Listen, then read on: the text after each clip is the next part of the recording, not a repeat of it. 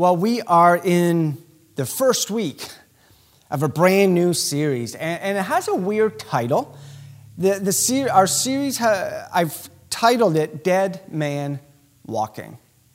Now, that phrase we're probably all familiar with and understand where that came from, the history of that phrase. But just as a reminder that phrase has been used for centuries. And really what that phrase is, it's to describe someone who is incarcerated for a capital offense. And that idea of dead man walking is something that would be shouted as that person would be making their final walk from their jail cell to the execution chamber. And usually down that hallway, so as they walk down that hallway there, and a lot of times passing other cells, you would hear that phrase ring out throughout the whole entire jail. Dead man walking, dead man walking. First time I heard that was in the Tom Hanks movie with Michael Clark Duncan. And just, I remember hearing that, and it makes sense. They know where they're going, and they're literally a dead man walking. And the reason I wanted to call this series that title and using that phrase is I think that phrase, dead man walking, is actually a very appropriate way to describe the incarnate life and ministry of Jesus Christ. Think about that for a moment. Jesus' death on the cross was so eminent. It was so certain. It was so real. And it so defined the life that it loomed over everything that Jesus did. Every miracle that Jesus performed, every act of kindness that he performed, everything that Jesus taught, everything that Jesus said, it was done in the shadow of the cross.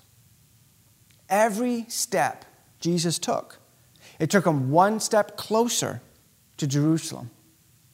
Every step that Jesus took, it took him one step closer to that execution chamber. And it would have been very appropriate throughout Jesus' life to hear that phrase, dead man walking. And the reality is this, he did not even try to hide that from anybody. He didn't try to even hide it from his disciples. He reminded them over and over and over again. Maybe they didn't really understand it in that time, but he reminded them that he was this dead man walking, that he was moving towards the cross. Matthew was one of his disciples who heard Jesus talking about this. And when Matthew wrote his gospel, he recorded some of those times that he remembers Jesus talking about this. And I just want to read a few of these times that Matthew recorded as he remembered this idea. Matthew 16, it says this, from the time on, Jesus began to explain to his disciples that he must go to Jerusalem and suffer many things at the hands of the elders, the chief priests, and the teachers of the law, and that he must be killed, and on the third day to be raised to life. Matthew writes in chapter 17, he says, when they came together in Galilee, he said to them, the Son of Man is going to be delivered into the hands of men. They will kill him, and on the third day he will be raised to life.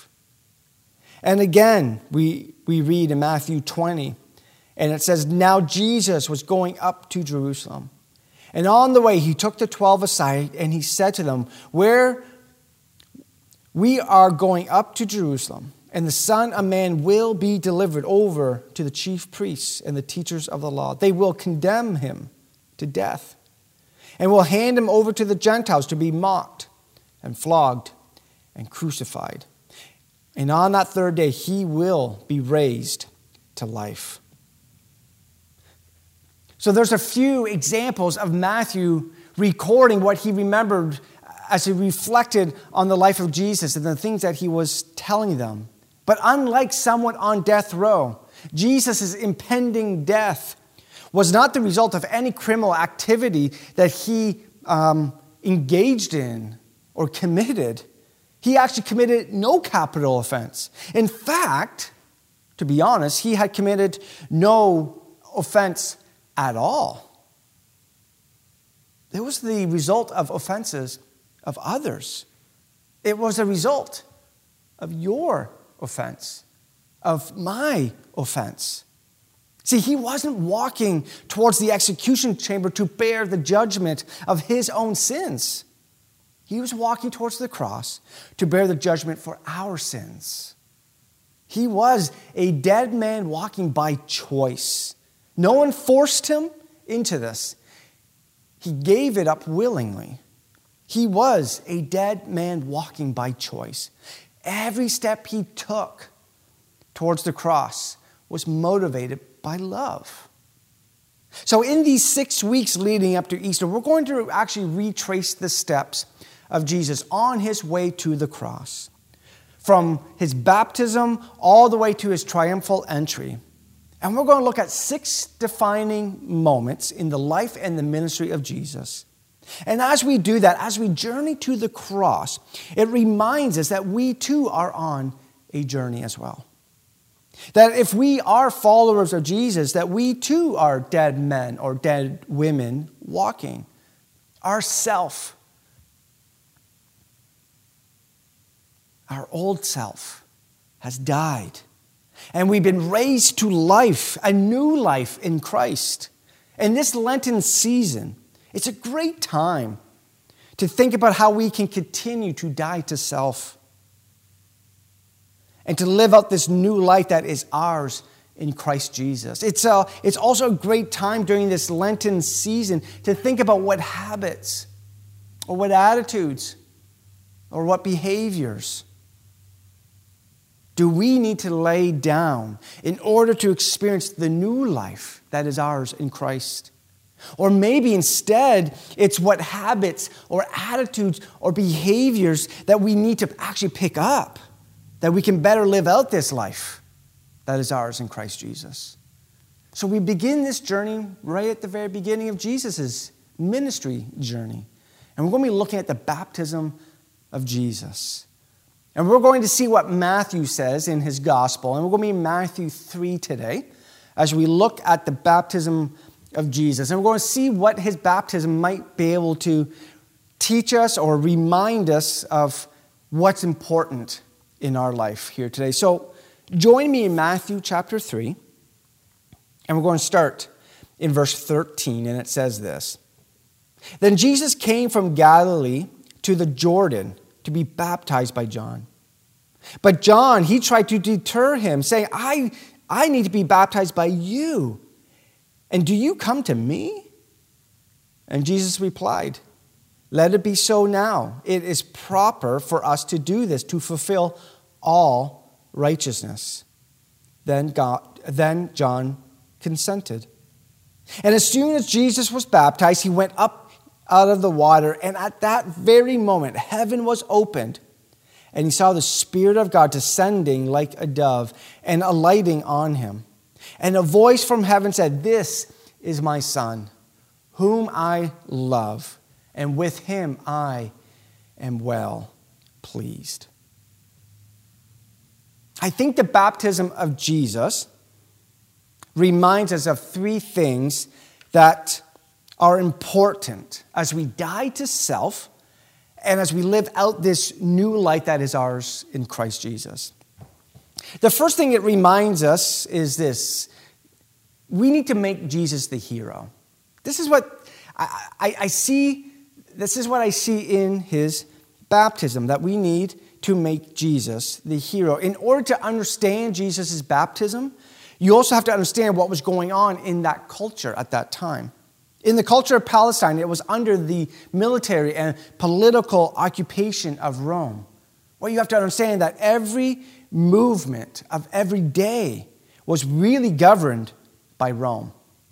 See, the moral decay that was prevalent in the rest of the Roman Empire was permeating Palestine at this time. People were walking away from their faith. Religious institutions were seen as irrelevant and corrupt. The religious leaders of that day, they were self-righteous and they were desperate to cling on to the powers that they actually had left. And in this broken culture, God raises up this weird guy named John. Now, we're not going to talk a lot about John here today, but I do want to remind you of him. He lived this very isolated life out in the desert.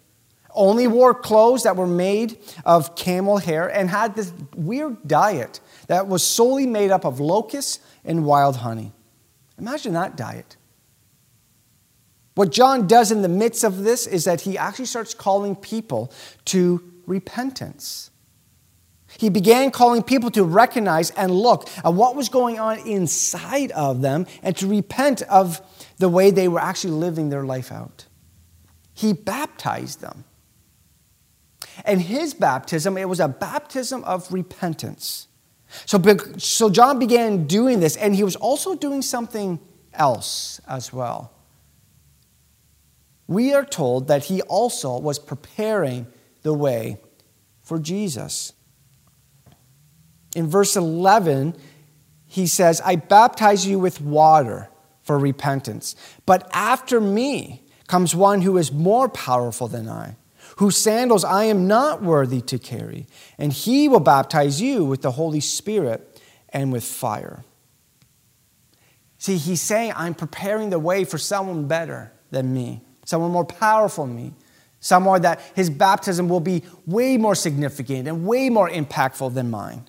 John understood in this broken, sinful culture in which he was in, he understood that his role at that time wasn't trying to save this broken, sinful world. That he understood that his role was to point people to the one who could save this broken, sinful world. And to be honest, in many ways, I think we are like John the Baptist. That we cannot change a person's heart, no matter how much we think we can. We cannot transform a person's life. We cannot do what Jesus did and what he does. John understood that. And we need to understand the same thing. That we can only point people to the one who can transform. How do we do that, though? How do we do that? Well, basically, I think the same way that John did, to be honest. We do it with our words, and we do it with our actions. John used his words to call people to repentance. He used his words to remind people of the things that needed to change in their life. And he did more than just use his words. He also baptized them. He did something tangible that allowed them to physically experience the work of God in their life. But here's the thing. Every time we are the hands and the feet of Jesus, every time we are the body of Christ, every time we stop to pick someone up who has fallen along the way, every time we show compassion, if this is all done in Jesus' name, the great thing about it, it does not point people to us. Instead, it points people to Jesus. When we do it the right way, when we do it the way that we've been called to do all of that, it does not point back to us, but instead it points to Jesus. It does not make us the Savior. It points people to the Savior. It does not make us the hero. It points people to the hero. See, what we're seeing is that this baptism reminds us about the importance of making Jesus the hero.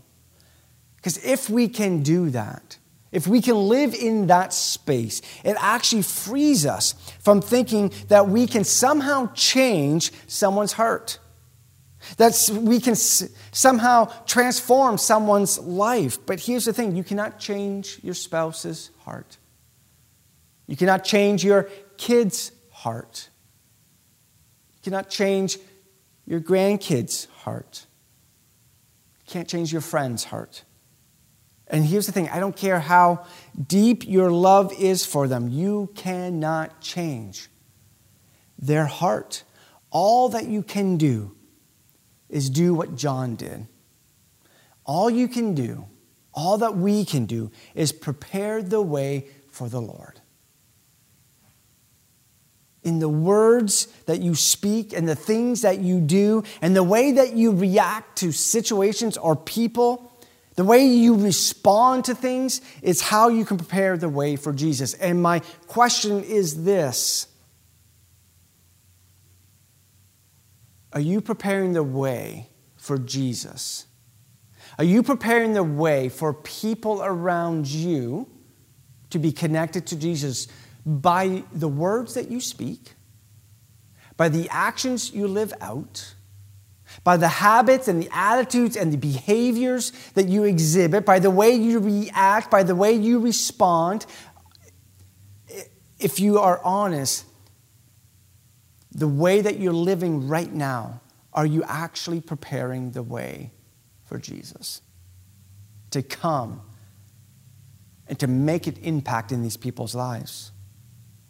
So we're reminded that we need to make Jesus the hero. It is not about us. It never is about us, and it will never be about us. We are not writing our own story. God is the one writing our story for us. And we need to understand that and live in that and understand our role the same way that John understood his role. So we need to make Jesus the hero. Another thing that Jesus' baptism can remind us about is that you can stand in someone's place.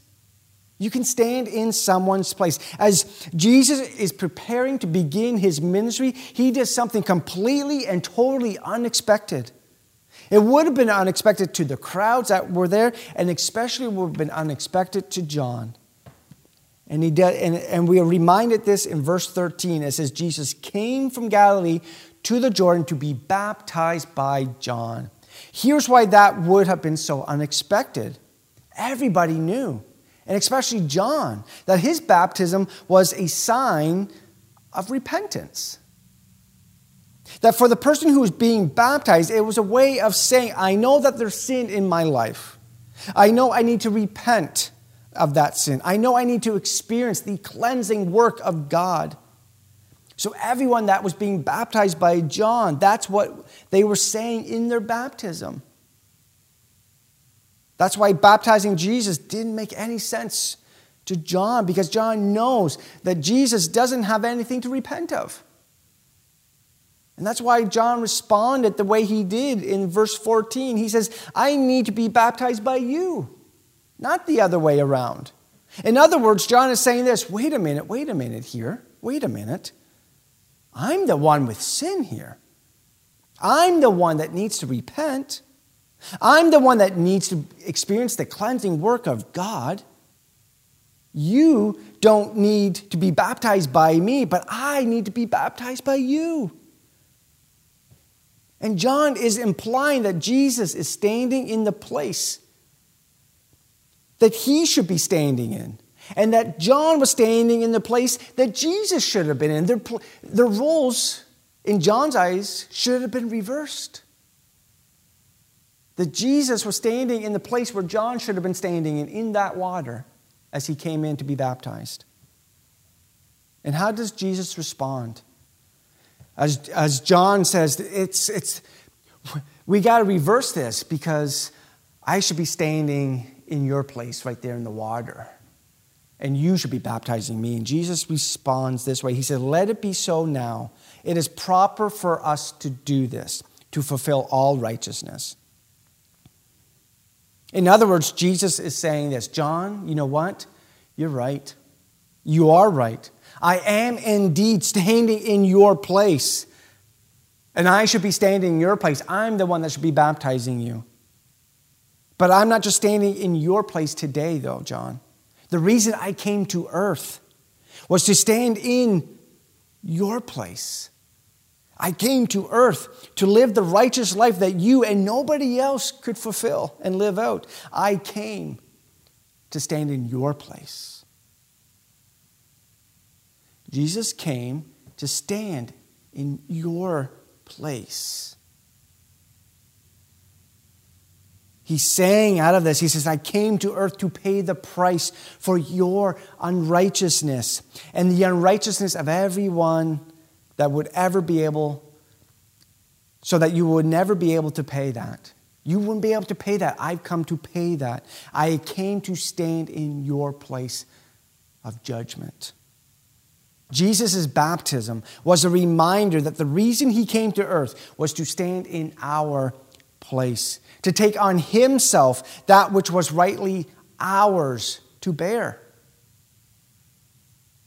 He came to enter into our death so that we could enter into his life. It reminds us that he took on that which was ours so that we could take on that which was his. And as followers of Jesus, we can't take upon ourselves the sins of the world. Only Jesus can do that. But in small ways, we can stand in someone's place. Like when you journey with someone who's experiencing serious health issues or disabilities, and you're willing to walk with them, no matter where the journey takes them or even you. And if you do that, you are saying, I'm standing in your place. You are not going to go through this alone. I know this is your burden, but I'm going to share that burden you are dealing with. Every time you are an advocate for someone who may not have the voice to advocate for themselves, and you are willing to take on their issues, what you are saying is, I'm standing in your place. You are not going to face this alone. See, we live in a culture that is dominated by the idea of standing up for one's own rights. And there's really nothing wrong with that, right? We hear that it's like, well, this is my right, and I'm going to stand up and I'm going to fight for it because it's my right. But if we look at the life of Jesus, that is really not the model of Jesus, is it? Jesus did not stand up for his rights. In fact, we are told Jesus laid down all of his rights. He gave up all of his rights. He gave up his right and his place in heaven to come to earth. Why did he do that? He did it so he could advocate for you. He did it so he could stand up for you. He did it to say, I'm going to enter into the things you are dealing with. That every time you offer forgiveness to those who hurt you, and you let go of the desire to hurt them back, which is really what the essence of forgiveness is all about. When you do that, you are saying, I am willing to stand in your place. I'm willing to bear that pain that is rightfully yours to bear.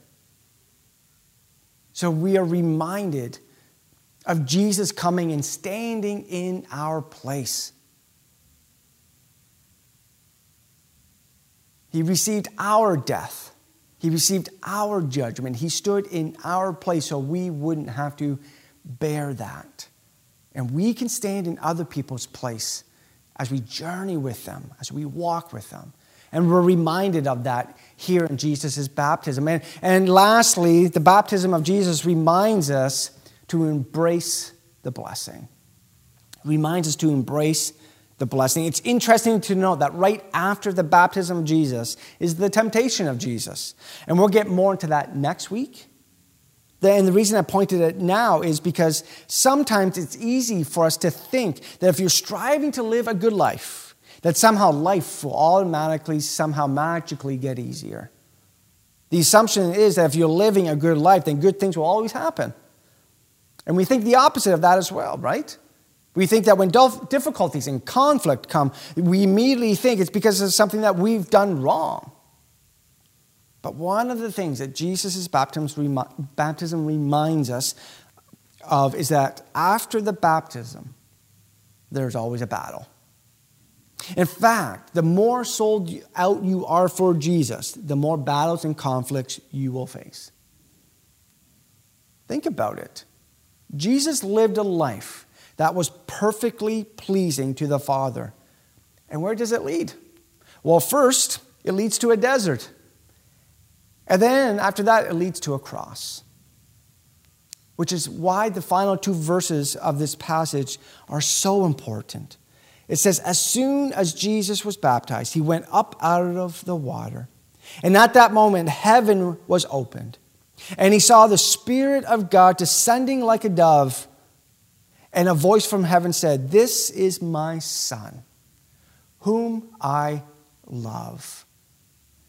And with him I am well pleased. See, at his baptism, Jesus receives this threefold blessing from the Father. The Father says, you are my child. I love you, and I am pleased with you. John reminds us in his gospel that when we put our faith in Christ, we too become children of God. In fact, he says this in John chapter 1. He says, yet to all who did receive him, to those who believed in his name, he gave the right to become children of God. Which means this: the blessing that Jesus received at his baptism is the exact same blessing that all of us who follow Jesus receive as well. Our Heavenly Father says this, and I don't want you to forget this: you are my child. I love you, and I am pleased with you. You are my child. I love you, and I am pleased with you. And you know what, to be honest, I think it's that third one, I think that most of us, it's the hardest for us to embrace. That idea of someone being pleased with us.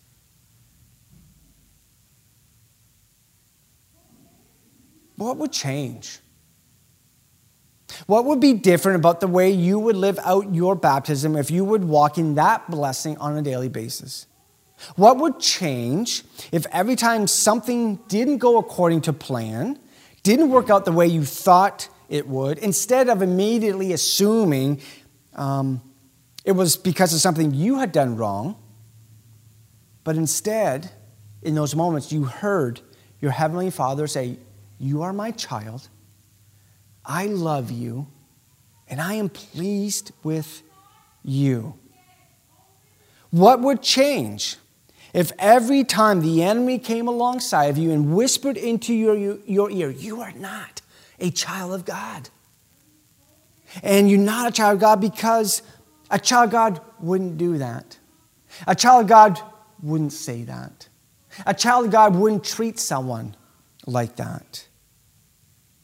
What if every time the enemy whispered that voice was drowned out by the voice of your Heavenly Father saying, you are my child. I love you, and I am pleased with you. What would change?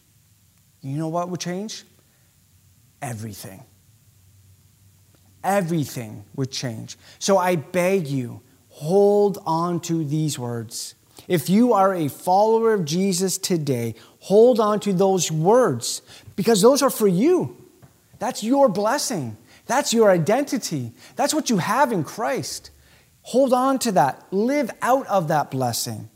Do not let the world drown that out, because the only thing that will satisfy your heart is hearing those words from the Father. You are my child. I love you, and I am pleased with you. Let's pray. Our Heavenly Father, we thank you for the life of your Son. We look forward to the journey that we're going to take over these next 6 weeks just to look at some of these significant moments that took place. Thank you for what the baptism of Jesus reminds us today of how we need to die to ourselves and live out the new life that is ours in Christ Jesus. Lord, I pray that we take these promises and these truths here today and we hold on to them dearly. That we live out of these truths. We live out of these blessings here today. And I pray that during this season of Lent, if there's an attitude, a habit, a behavior that we need to lay down so that we can actually live out the life that is ours in Christ Jesus, show us what that is. Or maybe it's a habit, an attitude, or behavior that we actually need to pick up so we can live out the life that is ours in Christ Jesus. Reveal that to us as well. We thank you for sending your Son. We thank you for the hope and the freedom that we have in him. We pray all of this in your name. Amen.